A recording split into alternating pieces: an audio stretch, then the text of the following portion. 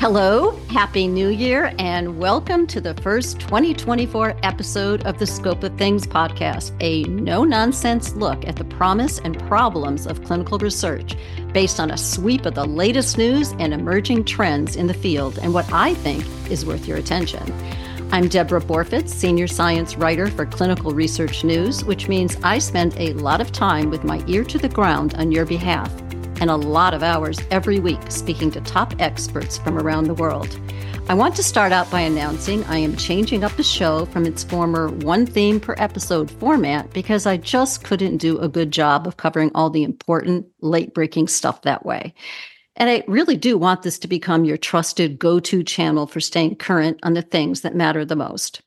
To that end, I am so very pleased to announce that the Scope of Things has a newly seated advisory board, and don't be surprised if you recognize a few of these names. Drum roll, please.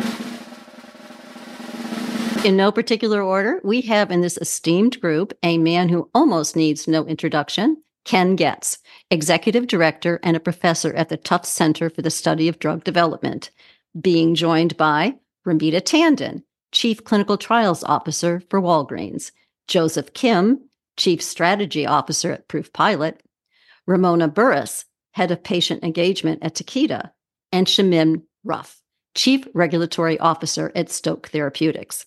Hats off to the fabulous five for agreeing to serve as my sounding board. Rest assured there will be no fake news or disinformation sharing going on here, only what is true and worthy of your 30 or so minutes of time. Ken and Ramita, by the way, have both been guests on the podcast. That's episodes 2 and 17, so you can refer back. And it's a great way to stick your head in their world when you have a few minutes. I have a couple of guests waiting in the wings to talk about innovation in clinical research, including where it's most needed and where it's lacking, and the kind of technologies that might help close the gaps. But first, I wanted to serve up my eyes on the street coverage of a few of the current happenings in the clinical trial enterprise. And there's a lot to unpack, so hold on to your hats. First off, I didn't intend for this to sound like an episode on artificial intelligence, but it is a repeating theme that is sort of hard to ignore, and is backed by predictions that the worldwide market for AI in healthcare will balloon from $11 billion in 2021 to $188 billion by 2030. Tellingly, the New England Journal of Medicine now has a peer-reviewed journal devoted entirely to AI. In some respects, AI has already become a standard feature in the world of clinical trials.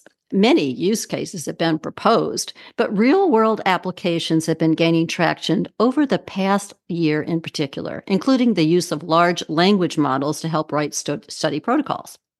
But the examples I have most often run across involve the use of chatbots, including one called Terra being used by Belong.Life, a social network of sorts for cancer patients, to match patients to clinical trials.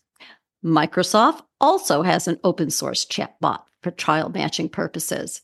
And the University of Florida, in partnership with GPU maker NVIDIA, has been very actively exploring how to utilize what it is calling Gatortron GPT in clinical care and trials, for example, to do clinical note-taking. Now, remember, 2 years ago, before the better-known Chat GPT was even on the scene, Genentech was using a chatbot to aid the ramp-up of decentralized clinical trials and to improve diversity and inclusion in its studies.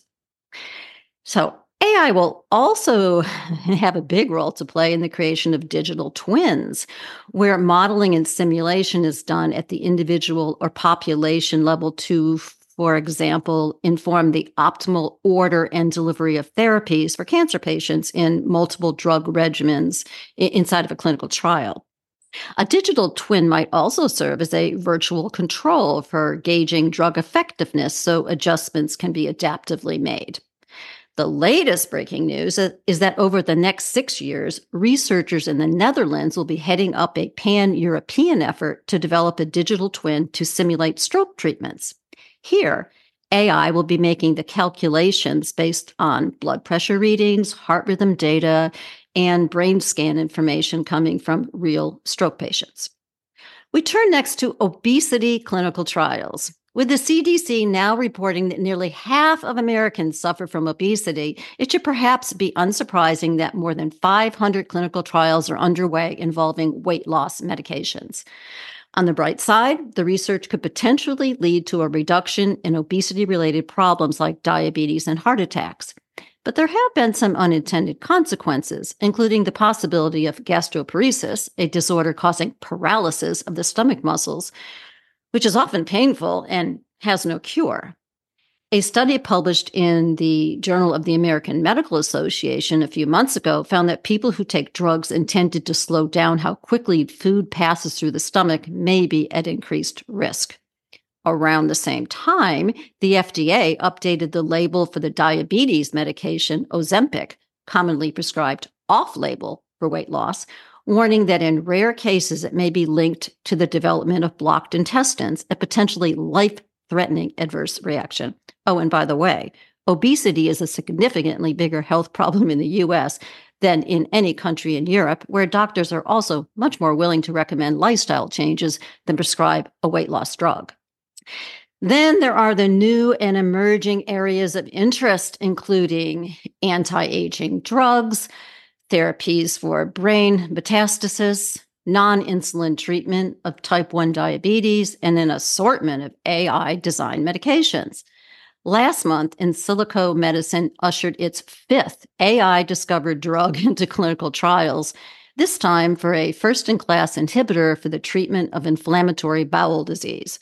Meanwhile, researchers in Italy are testing a dietary supplement thought to block a critical component of the microenvironment of brain metastases, thought to help maintain the viability of cancer cells. And a nationwide investigator network in Spain is soon to launch a study looking at levels of a biomarker that correlate with patients who don't respond to radiation therapy. And in Australia, a tablet commonly prescribed for rheumatoid arthritis is being used in a drug repurposing study where it is being tested as a disease-modifying treatment for type 1 diabetes. That's big. It is also noteworthy that after years of planning and fundraising, the so-called TAME trial will finally launch this year. TAME is investigating whether the diabetes drug metformin might help people taking it delay development or progression of various age-related chronic diseases. The bigger hope here is that the FDA will designate aging as an indication that can be modified by drug treatment. And I am excited to learn that another former guest on the show, Gerald Finken, recently announced that his pharmacy research organization known as RxE2 has launched a technology platform with AI analytics to enable independent community pharmacies to compliantly integrate their practices into clinical trials. The RxE2 platform taps into its treasure trove of data on millions of diverse patients and ability to process and query patient records in real time to improve patient recruitment, drug dispensing, and of course, patient counseling. Gerald tells me that community pharmacies willing to come out from behind the counter have a relationship with patients that is different from the one that they have with any other healthcare provider, and where the real value lies in positively impacting clinical trials. Importantly, hundreds of community pharmacies now have certified social workers on staff to increase efforts to promote diversity, equity, and inclusion, as well as social determinants of health strategies. If you've missed my chat with him on the role and value of pharmacists in clinical research, you can catch up by listening to episode 6 of the podcast. Speaking of patient engagement, in the U.S., the FDA more than a decade ago established a patient-focused drug development initiative to obtain the patient perspective on specific diseases and their currently available treatments, as did the European Medicines Agency years ago. And their input has been refreshingly eye-opening. Researchers in Japan have more recently followed suit, empowering patients with rare diseases to help pick the most important areas to prioritize for medical research. In an online space they call the Evidence Generating Commons, investigators at Osaka University conversed and collaborated with patients, family members, and former policymakers over the course of 2 years. 7 high-priority topics were identified, reflecting the top issues they collectively face, including things like financial burden, impacts on daily life, anxiety, and, of course, the challenges of hospital visits. Results of the collaboration published in a research paper with several of the patients named as co-authors. Study results are the basis of communications with policy stakeholders in the field of rare diseases to inform allocation of limited research resources. Lastly, the software as a medical device industry may still be in the nascent stages of development, but interest in freestanding medical software is clearly surging. The number of such projects approved by the FDA skyrocketed from 1 to 581 between 2012 and 2021, more than 3/4 related to medical imaging, but notably, nearly 1/4 for AI-based software. Also in the mix are many startup companies with innovations enabling digital therapeutics and remote monitoring, and the pharmaceutical industry itself, which is actively engaged in both the digitalization of healthcare and the digitalization of clinical trials.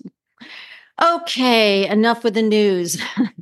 I would like to devote the rest of this episode to the topic of innovation. I could think of no better pair to get us up to speed on the topic than today's guests, Dan Hydes and Ward Lemaire, who will be serving as two of the judges for a first ever pitch contest being held in conjunction with the upcoming Summit for Clinical Ops Executives, better known as SCOPE. Dan is the CEO and co-founder of Ignite Data, a UK-based company innovatively using technology to help hospitals transfer patient data for clinical trials. And Ward is head of data management and central monitoring at J&J Innovative Medicine. Welcome to the show, guys. Thank you for having me. Hi, Deborah. Okay. Okay, thanks for waiting in the wings. Let's dive in here. Ward, I'm going to start with you. The clinical trial ecosystem has a bunch of players, sponsors, CROs, study sites and investigators, umpteen ancillary services, regulatory bodies, plus potential and actual trial participants.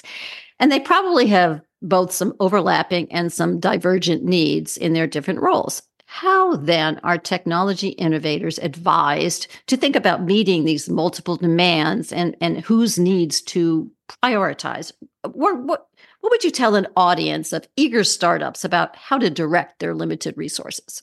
Yeah, thank you again for having me on your podcast, Deb.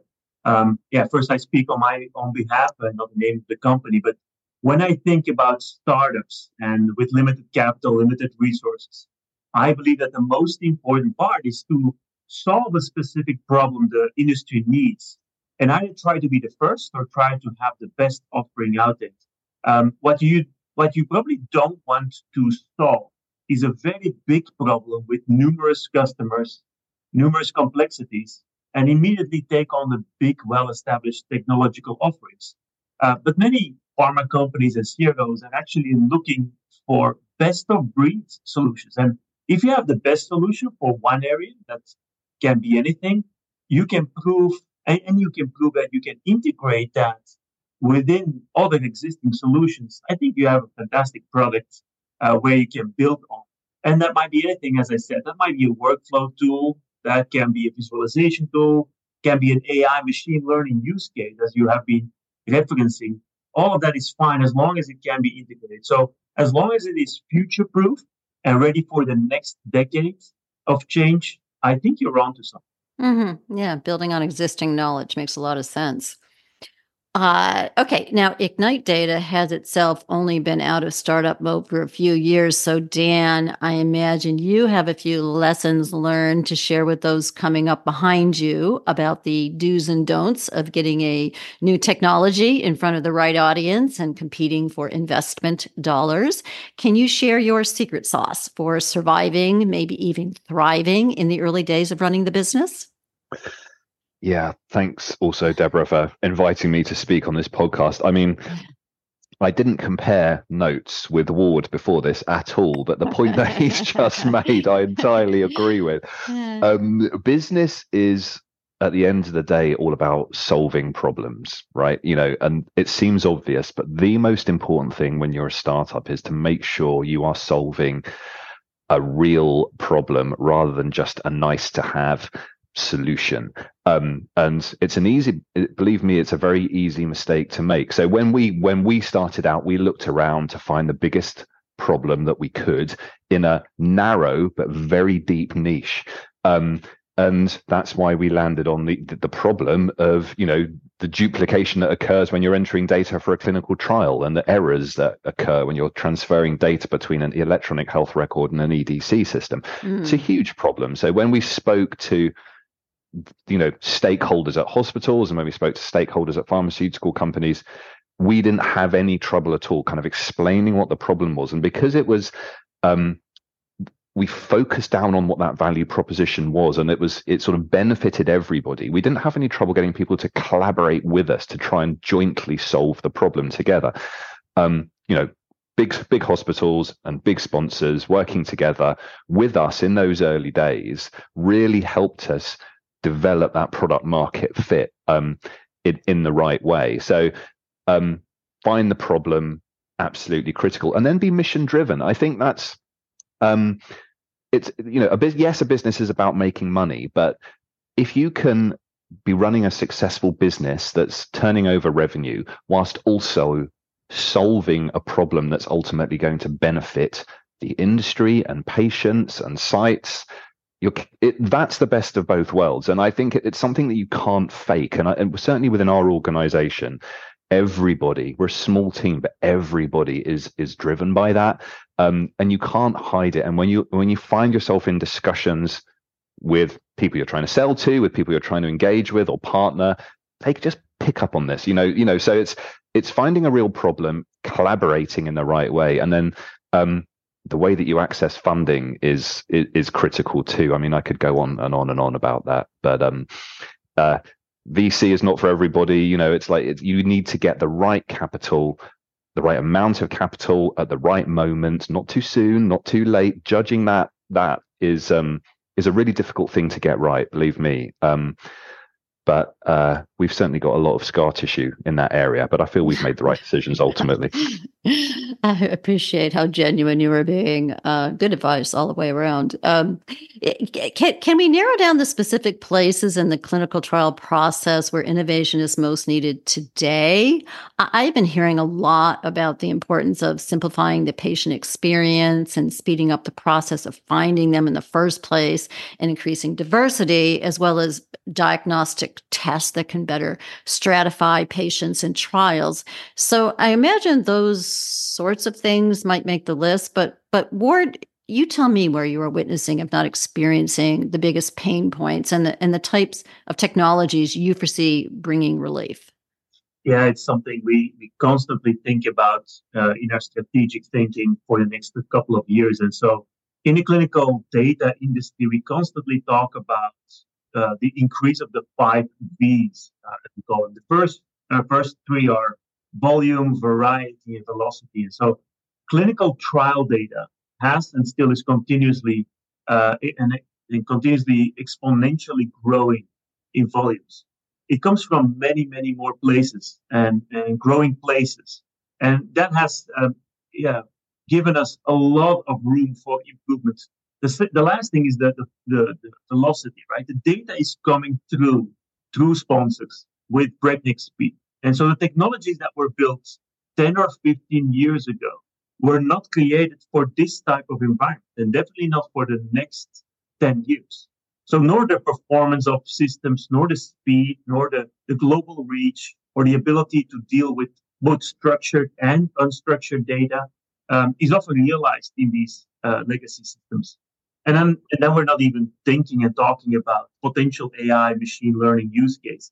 The last 2 V's are value and veracity. As scientific breakthroughs are accelerating, and you have evidence on that, right? On biomarkers, big data, genomic data, that is driving breakthroughs in science that has not been seen in the past. We have to follow that speed with innovation in our technology. And so I've seen an increased interest in all companies on clinical trial data. And so the value of clinical trial data has increased, which also means that technology on those clinical trial data has increased.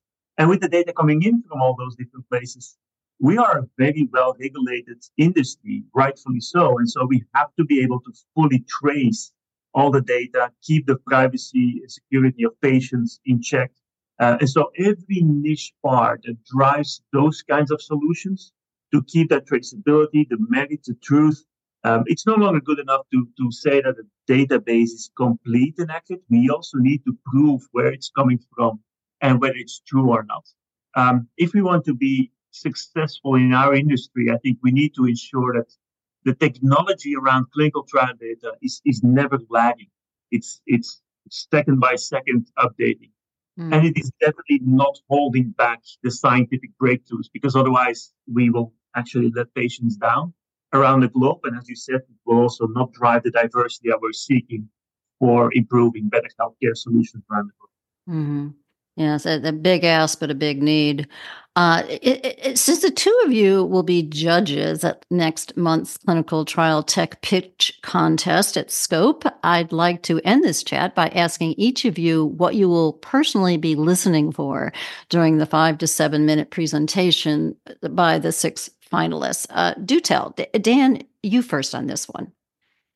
Thanks, Deborah. For me, a really important thing is about making people's lives easier, not more complicated. As Ward has said, there's more and more data going to sites all the time. The roles of the CRCs at sites having to sort of manage this data is getting worse and worse. And a lot of applications and solutions that I see are sort of well-intentioned, but ultimately what they can end up doing is just giving the site more and more things to install, to integrate with, to support. And even though they have the best intentions, they can often make the lives of the people running the trials at the sites more complicated. So for me, site centricity is really, really important. It's patient centricity is critical, but if it's patient centricity at the expense of site centricity, that for me is, it completely defeats the object. So for things that make it easier for the sites to conduct the clinical trials, which ultimately makes it easier for the sponsors to conduct the clinical trials at those sites and increases the capacity and makes them more efficient. That's an important thing that I always like to see. And at a higher level, it's just that focus on a value proposition that's really, really clear to articulate, and simplicity. If you can't describe the problem and the solution simply, you don't understand it well enough. So it's being able to articulate it clearly and having that focus on the value proposition, ideally, in my mind, for the site, because from that point, all the other value flows in my mind. Good point. Okay, Ward, what would you add to that? Yeah, so I 100% agree with Dan. You cannot create a solution that creates a bottleneck somewhere else. And as long as you don't have the patient center in mind and then the sites who actually make it work, it will not work. The other thing I would add is, personally, I'm very interested to hear and see what a company already has done and how a currently available technology solves a problem for today, but then has the promise to continue to build for the future.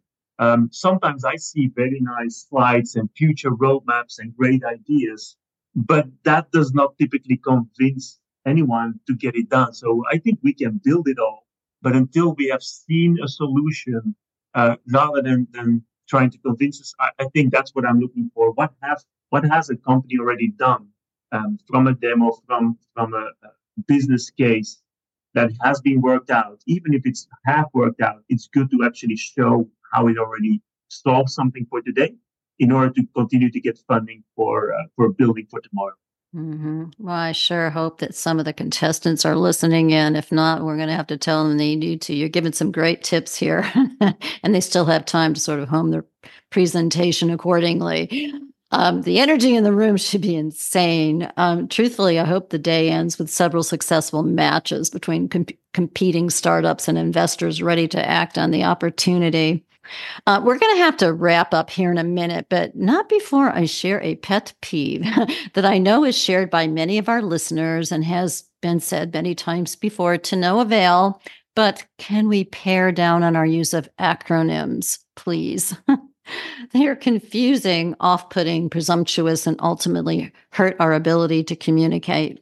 We have enough problems these days, so let's solve the one that costs us nothing. I don't care if you're talking to a room full of MDs and PhD scientists. They are not all going to know what you're talking about. A simple 3-letter acronym like ATP. I just randomly looked it up. There's literally hundreds of possible definitions, and these include highly scientific meanings such as adenosine triphosphate, but also adult treatment panel, access to patients, approval to proceed, advanced technology partner, addictions treatment program, attitude prediction, et cetera, et cetera, et cetera. And no one really wants to feel stupid and ask. Enough said on that point. I do want, as always, to give a big thanks to everyone out there for listening in. And thank you again to my guest today. Thank you for being here and talking about innovation. I wanted to tell everyone, if you're not already subscribed to this podcast, please consider going to Apple Podcasts and doing so right now so you don't miss your monthly dose of news and perspectives you'll be hard-pressed to find anywhere else. And if you're up for it, I'd be so very grateful if you'd leave a rating and review on Apple Podcasts too, and feel free to comment on the new format I have adopted. Again, thank you to my guests for being on the show. Hopefully they'll be, well, I know that I will be seeing them at Scope. And if you like today's conversation, it's only a glimpse of what you too can hear there. Please plan on coming. If you would like to join us, please do so on February 11th to 14th in Orlando, Florida. And you can get 10% off if you use discount code SOT10. 10% off any current rate. So think about that. Nice savings.